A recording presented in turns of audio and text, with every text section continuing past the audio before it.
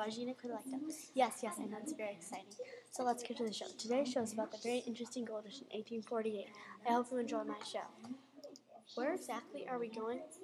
For the fourth time. We're finding gold. Oh, why are we getting gold exactly? Because I want to be rich. It doesn't even matter. I'm perfectly fine with money. Whatever, go to your room. Why? Money doesn't matter. It's family and happiness that really matters. Let's go to the cave to get the gold. Captain, there's a problem. Whatever it is, it's probably not interfering with our gold. Exactly, it kind of interferes. We can't find the map. Then Prudence, after I found everything for you and you lost the map?